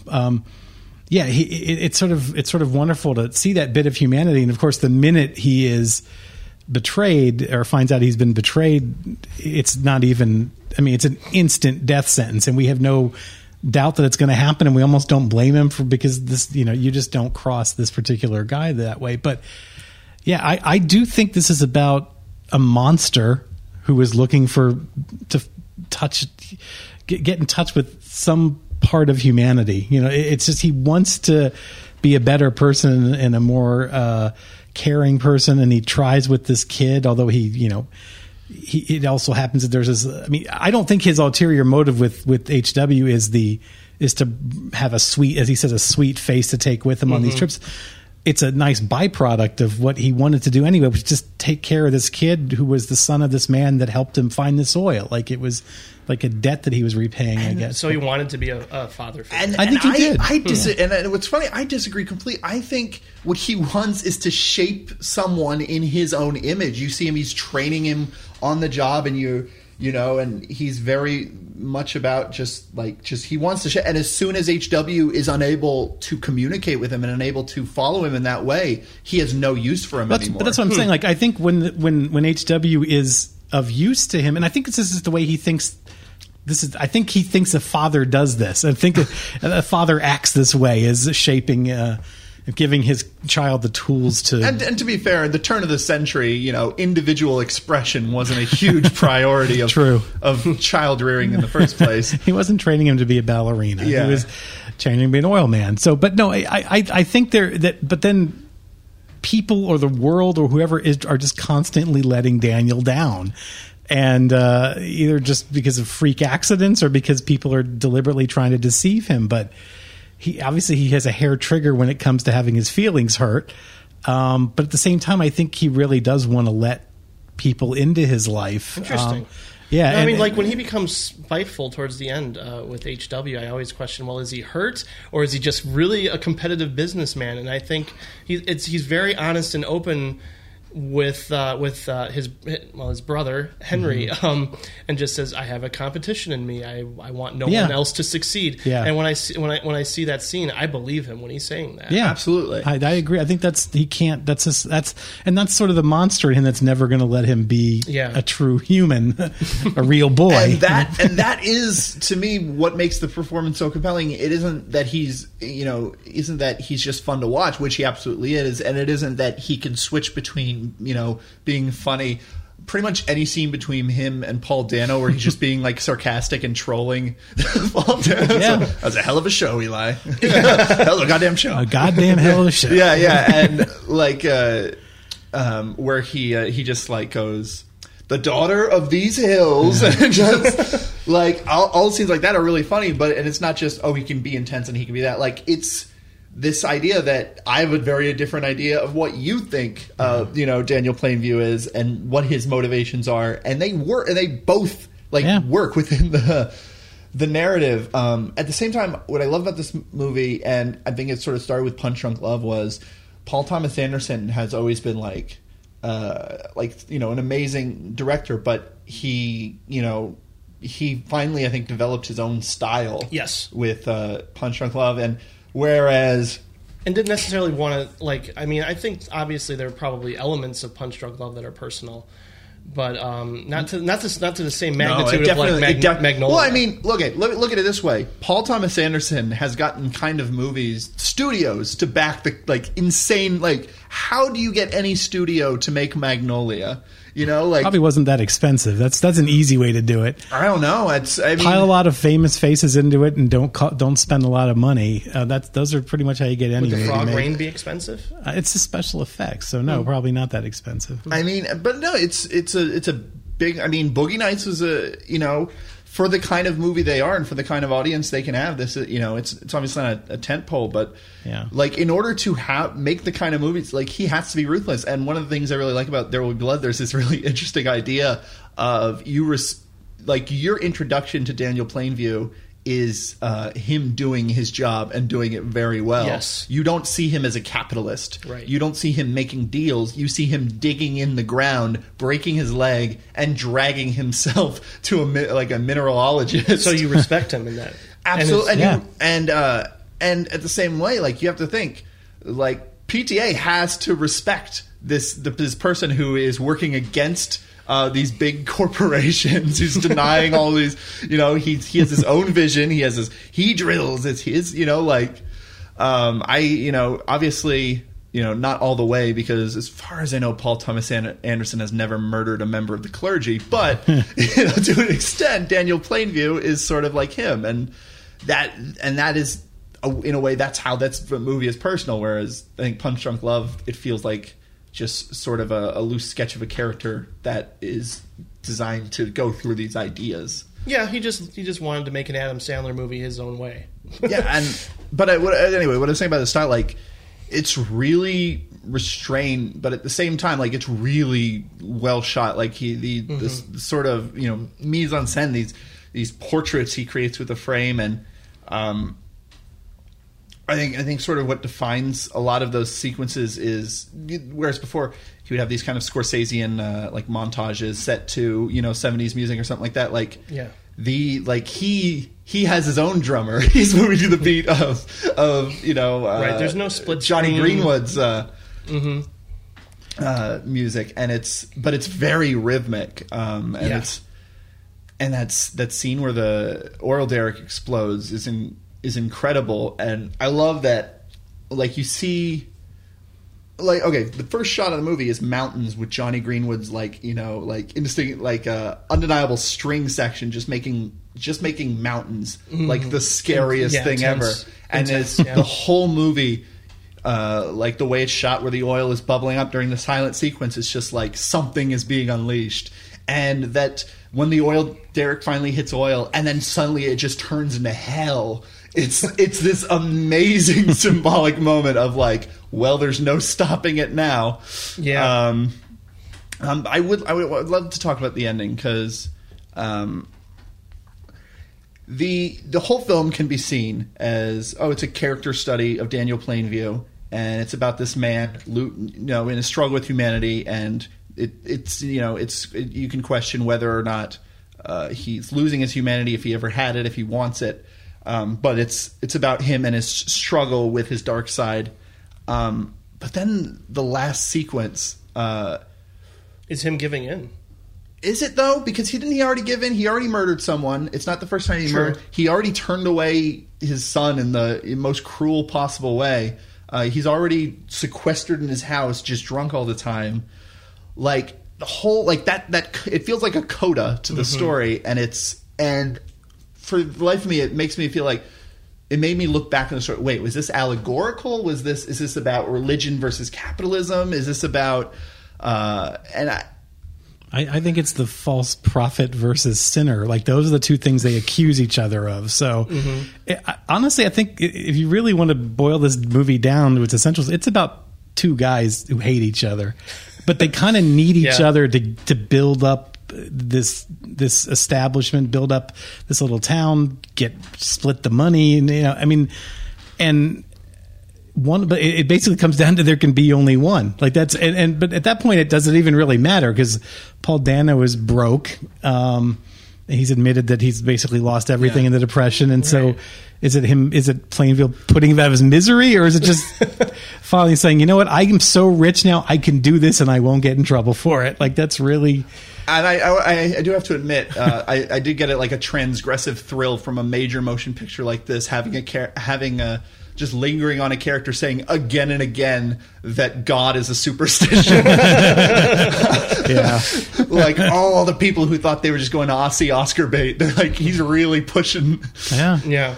And well, part of it too, I think, is he loses his sense of not necessarily power and control over his son, but I mean, he just loses that connection completely. He's renounced it basically, and in that moment he realizes he can sort of not necessarily reclaim his throne, but just dominate this guy that he's hated for so long in such a brutal and confrontational way, to the point where obviously he's completely off his rocker and he's drunk and he doesn't.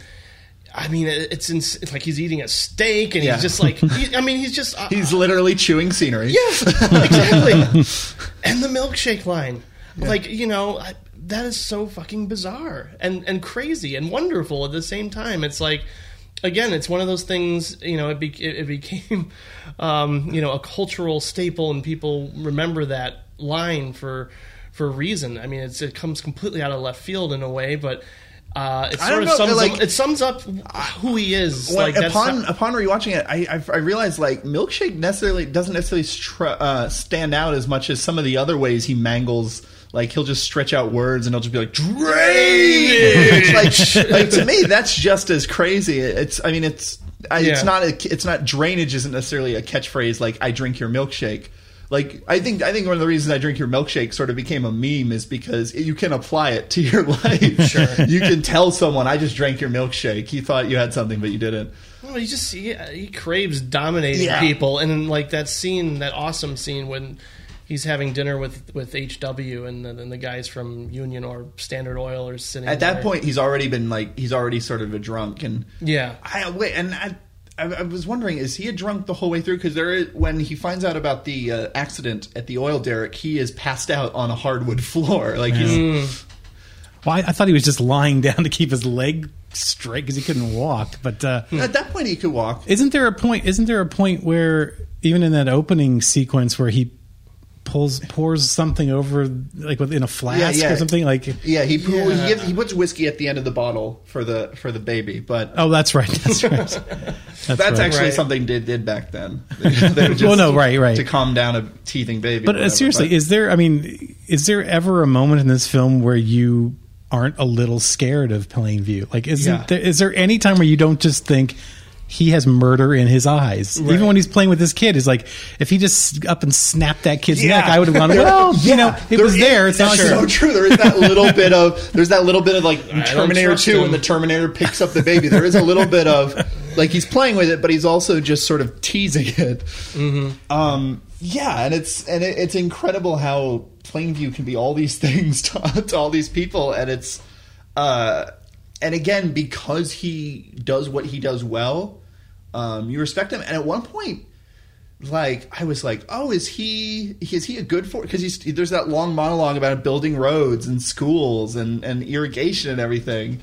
And then somehow, like, even though that's never really addressed again, somehow the second you see that big flame coming out of the ground and you see his, like, demonically face, you know, backlit by it, and he's like, why are you upset? like he's like so happy about that. Like, it's like, oh no, he's Satan. There's you got to remember, it's him and that sidekick that Kieran Hines plays, that then they're standing there watching it burn right after he's sort of taken HW to the canteen, and Plainview's just black with oil, and then Hines is standing there and he has nothing on him, and it's dark.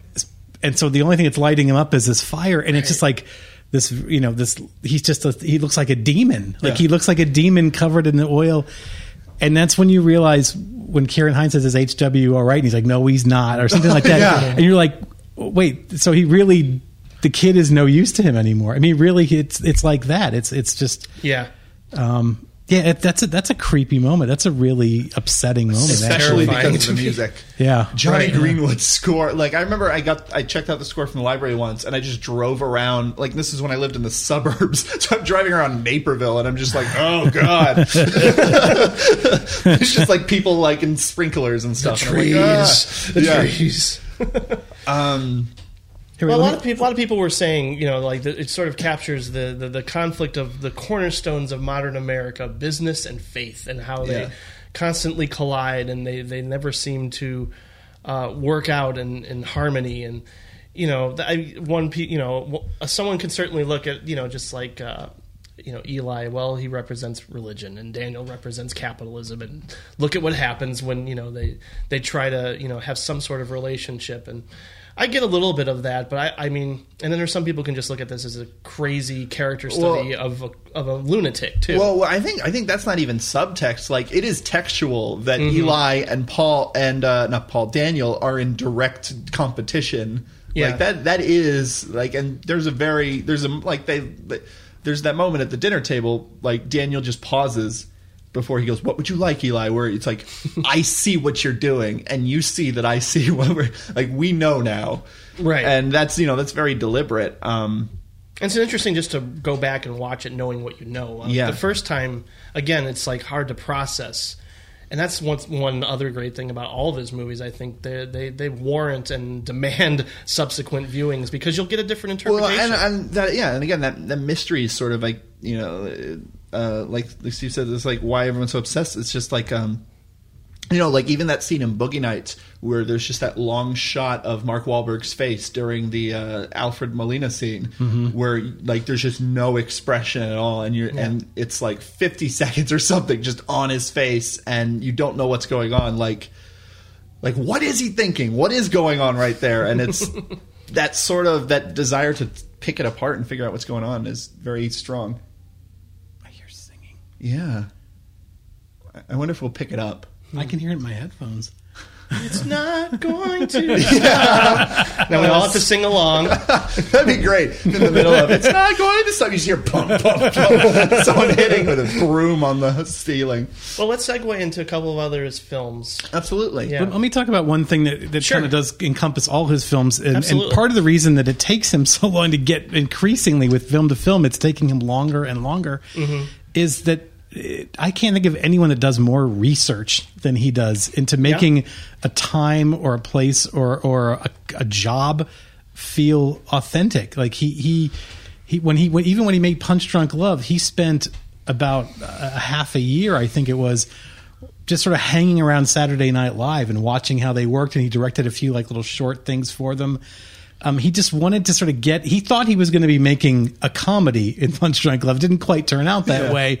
But he spent an inordinate, like, and there's like a brief little short on There Will Be Blood about the oil industry and the birth of the oil industry, and I just like that's just a fraction, I'm sure, of what he dug up to before he shot one foot of frame. So he really immerses himself into. He does, experience. And even in the 70s porn world or 80s porn world, I mean, he got to know a lot of those people and really kind of. he featured a couple of them in the film in a non-joking Nina Hartley, way. yeah. But even Veronica Hart, who plays the judge, is like I was shocked when I saw her face because I was like, first of all, I couldn't place it, but as a connoisseur of the 70s, no. But no, just that. Like he really captured that transition in that industry from filmmaking to product making and mass producing a product. And I really gravitate towards like the Burt Reynolds side of that movie. I really do. I think that's honestly what PG like. I mean, I love Boogie Nights' exuberance, and like you said, like it just has such energy. Like, it's so easy to sit down and just watch it because it just the way it presents itself. What I sort of realized in this most recent rewatch is I'm not actually that invested in many of the characters except for Burt Reynolds. Like they really are like very thin sketches. I'd buy that. I mean, like the underdog, well, not necessarily underdog, but just the story. Like Dirk Diggler's, Dirk Diggler's story. whole arc is he's a doofus, and then he's an asshole doofus, and then he's a humbled doofus. Like it's very broad, and and it's fun, and it's and it's often funny, and there are great scenes like the Alfred Molina scene, but at the same time, I'm like, wait, do we know anything about Roller Girl? Who is Roller Girl? Like she was a student, but high school dropout. That's all we know. Yeah. Mm-hmm. But no, I've always been impressed with, and There Will Be Blood kind of underscores the whole thing. Is I was so fascinated just watching the process of them exploring and all the geographical studies they were doing and the building of the derrick and. That's just I love that. It's like a documentary for when the brother Paul comes and he's asking all the questions about like is there sulfur? I'm like, oh, sulfur! Like that's an interesting little detail about looking at the map and figuring things out. I love that stuff. Yeah, no, it's a. There's often been said by better writers and speakers than me that watching someone at work is, no matter what they're doing, is very often inherently interesting, and we almost never see it in movies. Right. We hear about what they do, like how many romantic comedies do we hear somebody's a lawyer, an architect, whatever, but we never like see anybody at their job. And when we do see them, it's really it adds an authenticity and a depth to see someone just do something. I don't know if you guys have seen Bernie, but that opening sequence where Bernie is walking them through what a mortician does, like an embalming process. That's fascinating. That adds such depth because to you don't that have character. experience with it. I would say probably my favorite example of this is at the end of Big Night when you see Stanley Tucci make an omelet. Like he's just making an omelet, and it is the most riveting thing because he's just so good at making an omelet. That's one of those perfect endings. It really is. Yeah. No, and Boogie Nights it's all you keep William H. Macy keeps showing up and just like we got to actually work on the script. Like there is an actual script here, and there are actual boom operators, and we have to worry about film stock and stuff like that. I really Hard Eight is. Did you say it was re-edited? Yes, by the studio. Mm-hmm. So has pretty much screwed him. He's gone on record saying that. I knew that they screwed him as far as changing the title on him because he never ever refers to it as Hard. He always says Sydney. Right. But I didn't know that they re-edited it as well. You would think with his success they would release his director's cut or whatever. Sure. Yeah, I actually hadn't heard about that re-editing. Yeah, well, again, I mean, partially it was on Wikipedia, so maybe take that with a grain of salt. But I'm pretty sure on Boogie Nights, the commentary. I mean, I was listening to it while doing other things, but I remember him saying specifically, that the studios did some tweaking. No, it says I'm looking. It was 2.5 hours, and they demanded that he cut it, so now it runs 102. minutes. Wow, that might help a lot because I always thought the reason I never really was a big fan of Hard Eight was that it's like a character piece, but it's kind of anemic. Like it's kind of it doesn't spend a whole lot of time with I'm so bad with it. Philip Baker Hall. Yeah, Philip Baker Hall. Oh, yeah. Philip Baker Hall. Oh, yeah. You don't really get a whole lot there. I'm sure if he had his way, he would have made that scene with him and Riley in the car a lot longer. Yeah, because I think that he was obviously stated that he's a huge fan of the film Melvin and Howard and how that's like 40 minutes of two guys in a car getting to know each other. Well, that's what on the Boogie Nights commentary he says. Everyone says I ripped off Scorsese. I mostly just ripped off Demi. Yeah. As well he should. And that's the thing, too, is like I mentioned to you this summer, I really do want to watch a lot of the movies and directors that has influenced him, because I've probably only seen 3 or 4 Robert Altman movies. Yeah, Robert Altman's my favorite director, and I'll gladly lend you. Like, and we're going to do him next year. Buffalo Bill and the Indians and everything. Yeah. No, he's great, but no, I agree. Hard 8 is probably his least engaging movie. But again, I think that the way Philip Baker Hall commands the screen, I mean, maybe the character's not fully fleshed out. I love watching that guy. This is something we talk about a lot. Like, you know, we talk about directors on this show, but so much of a director's job is not on I mean, it ends up on screen in some way, but so much of the director's job is pre-production, and so much of the director's job is in rehearsals, working with actors and things that you never will see. Clearly, he does that. But you can tell when a director's really good with actors and when a director isn't. And one of the things, despite everyone loves to talk about his style and everything, like his movies have really good performances in them. Yes.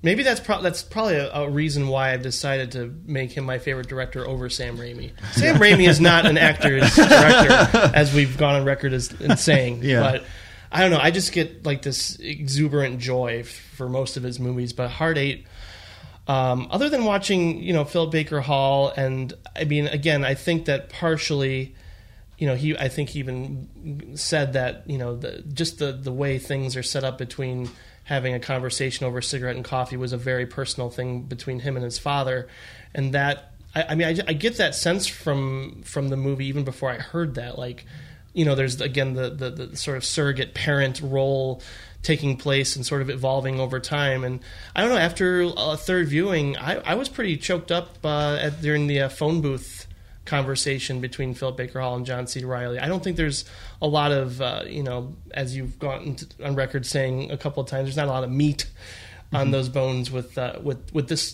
particular story. I would agree with that, but I still find just to watch these actors and even just the confrontation unfold in the third act, I think is kind of subtly done, and I like it.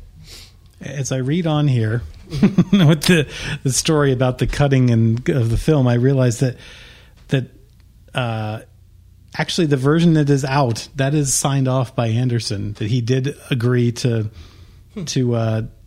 cut it back eventually. But that doesn't mean that I'm still surprised there isn't a longer version out there by now, or that people aren't kind of screaming for it. But they let him have final cut as long as they didn't change the title back to Sydney. So that was, and they still barely put it out. I mean, it was barely in theaters. I think I saw it in theater the first time. It came out the same year as Boogie Nights, didn't it? I'm pretty sure it did. Year before. Oh, okay. Year before, yeah. But they didn't. I remember Ebert putting it on because I remember Ebert put Boogie Nights pretty high in his top 10, and then Hard 8 was in his runners-up. It might have. It might have actually been released the same year. Yeah. But didn't I thought Anderson did a commentary for Hard 8, so he's not completely writing it off. Right. Yeah. This cut, I mean, so yeah, because I remember him. He tells the story on the commentary about the title and I don't know if he talks as much about the editing, but apparently Cannes wouldn't accept the film unless they had a director's cut signed off by Anderson. So that's when he kind of came to an agreement with the. We were talking before about budgets on these films. Yeah, sure.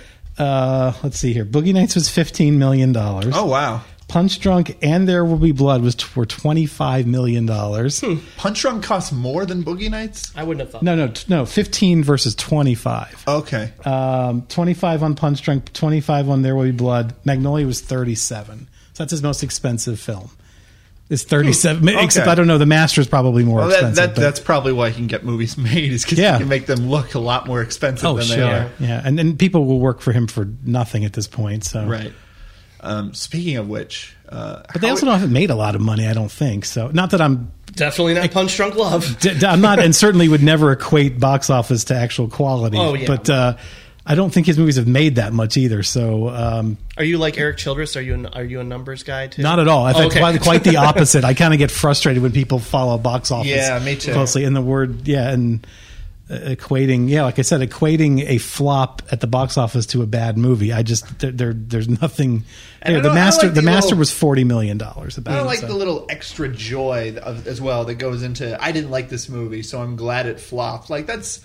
That's a lot of that's a lot of. I literally just tweeted about this the other day, and I said I have never gotten any satisfaction about any movie not doing well at the box office, even if it's one that I hated. Right. It's just it doesn't. Yeah, I mean, box office. I don't talk, get that. It can be useful as far as what does this mean for the future films the studio will make, but or that director. Yeah, I mean, but when people go into the minutia of in its third week, Battleship will probably only make 4. Like, all right, we don't care. Yeah. How? Let's briefly touch upon Punch Drunk Love. Yeah, because I think I really loved it the first time. But it's probably the 7th time since I've watched it, and I love it more and more every time. And it's I even said today that I feel like there is this like cinematic harmony going on between the composer, the director, and the actors, and it's fully realized throughout. But that very final moment, that final scene where she is "Here we go," to me it's really like not only just for the characters, but for Paul Thomas Anderson as a director, it's like saying, I think I finally figured it out. Like in terms of finding my own original personal voice and having a like this beautiful marriage of everything, including like just the blue pink motifs going on, and just that layering of. Because, like, I don't know, I remember when Super 8 came out, and people were like, oh, stupid lens flares, I'm sick of seeing lens flares. But, like, here, they're obviously a reflection of the characters, which is really cool. Like, it's a neat touch to see now, going back, and also just the harmonium aspect, obviously representing it's harmony. A very intense movie. Like, the colors are very intense. And it's anxiety-inducing. Well, that's what I was about to say. There's never been a better, I don't feel, cinematic anxiety attack than when everything's falling apart. And his sister is coming with Emily. And what's with that pudding? What's with the harmonium? What's doing there? What's with the piano? and he does an amazing job, like, writing little pieces of dialogue that sound like someone is responding to a question they only just heard, and it's like they're full of grammatical errors and stuff like that. Like, I'm doing very food. Yeah, little touches like that just stand out to me more and more every time. Mm-hmm. I just watched it again, and I don't know if I've seen it since it was in the theaters. Really? But I maybe once when it came out on DVD initially. But it's the one I have the hardest time connecting with, but I enjoy it thoroughly, and especially I'm increasingly impressed with just Sandler's performance. He's so good, and of going from kind of this neutral thing to just ramping it up, just the rage that he is capable of. I never would have guessed that he would be the right guy to play a role like that, but there was just this like uncontrolled rage, and especially. Well, I mean, in a way, that's a subversion of a lot of the sort of man-child roles that he played in his comedies. Yeah. It's not that. I mean, obviously, a different approach, but the character is not that different from Waterboy. No.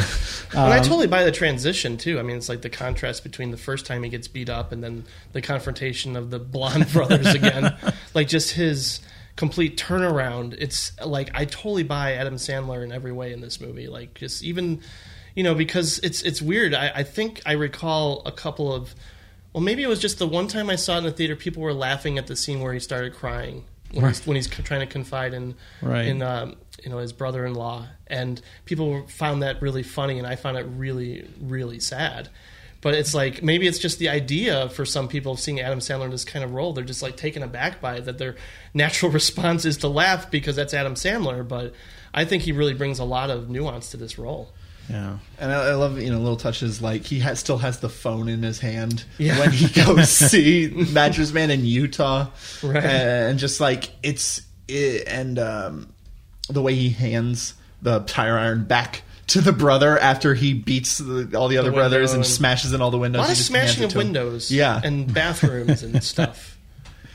Yeah, absolutely. Well, I mean, utilizing him as this destructive force is really interesting, but it's the movie.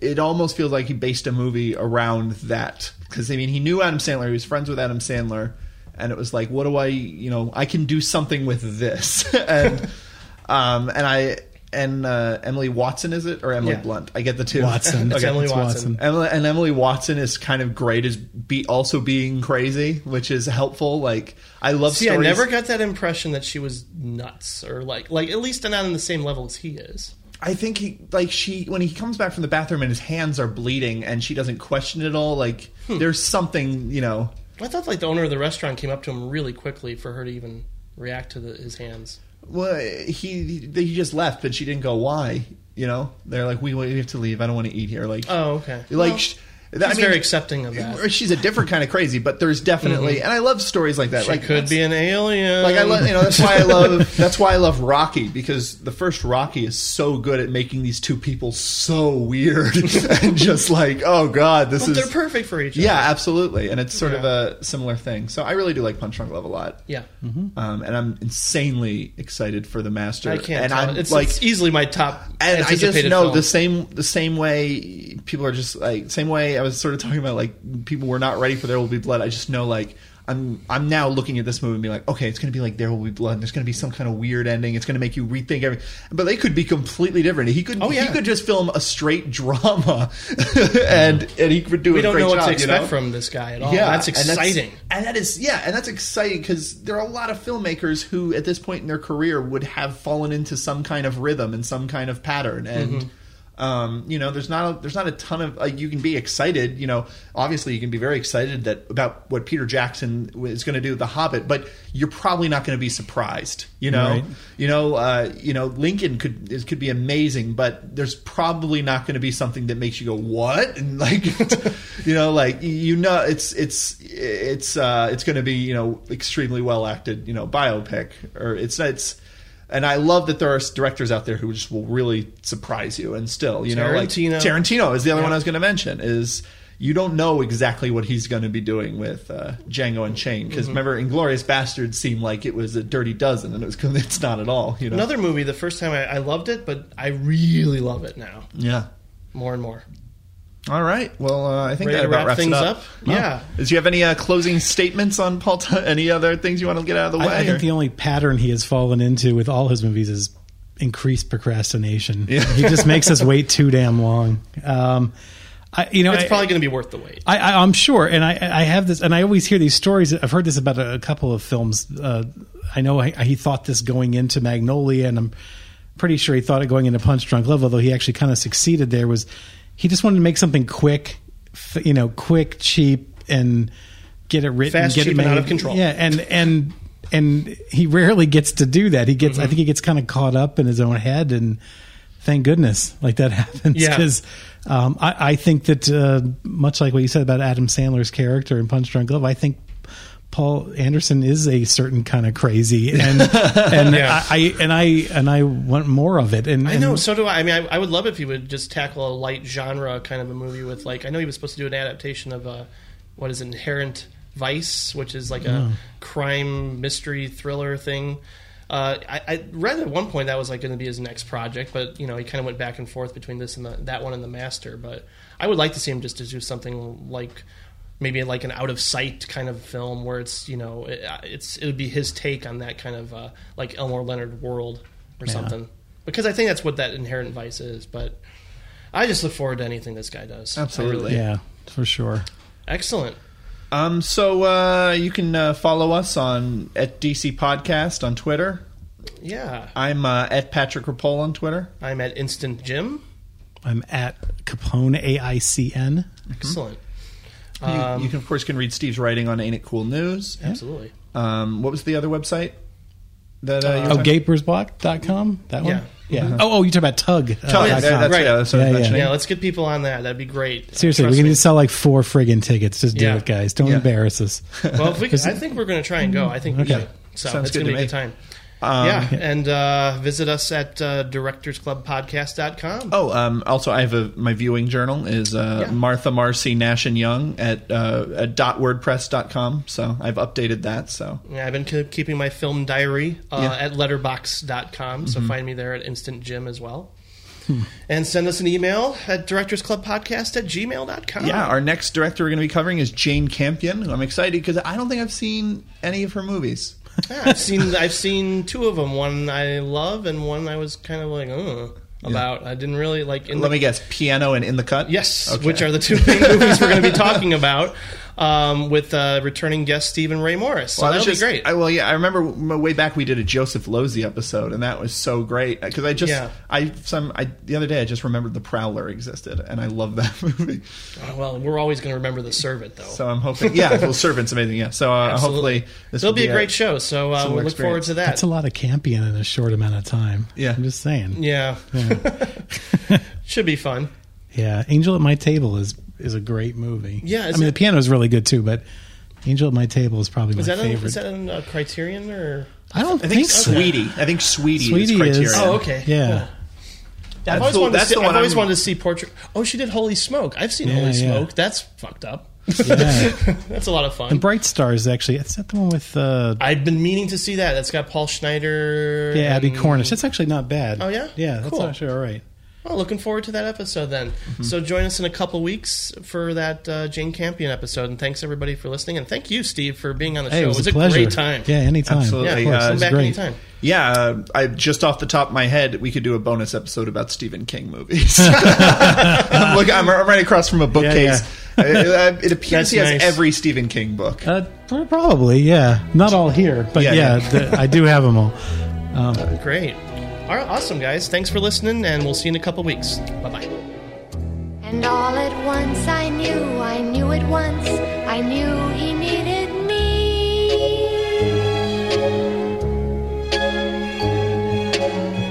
Until the day I die, I won't know why, I knew he needed me.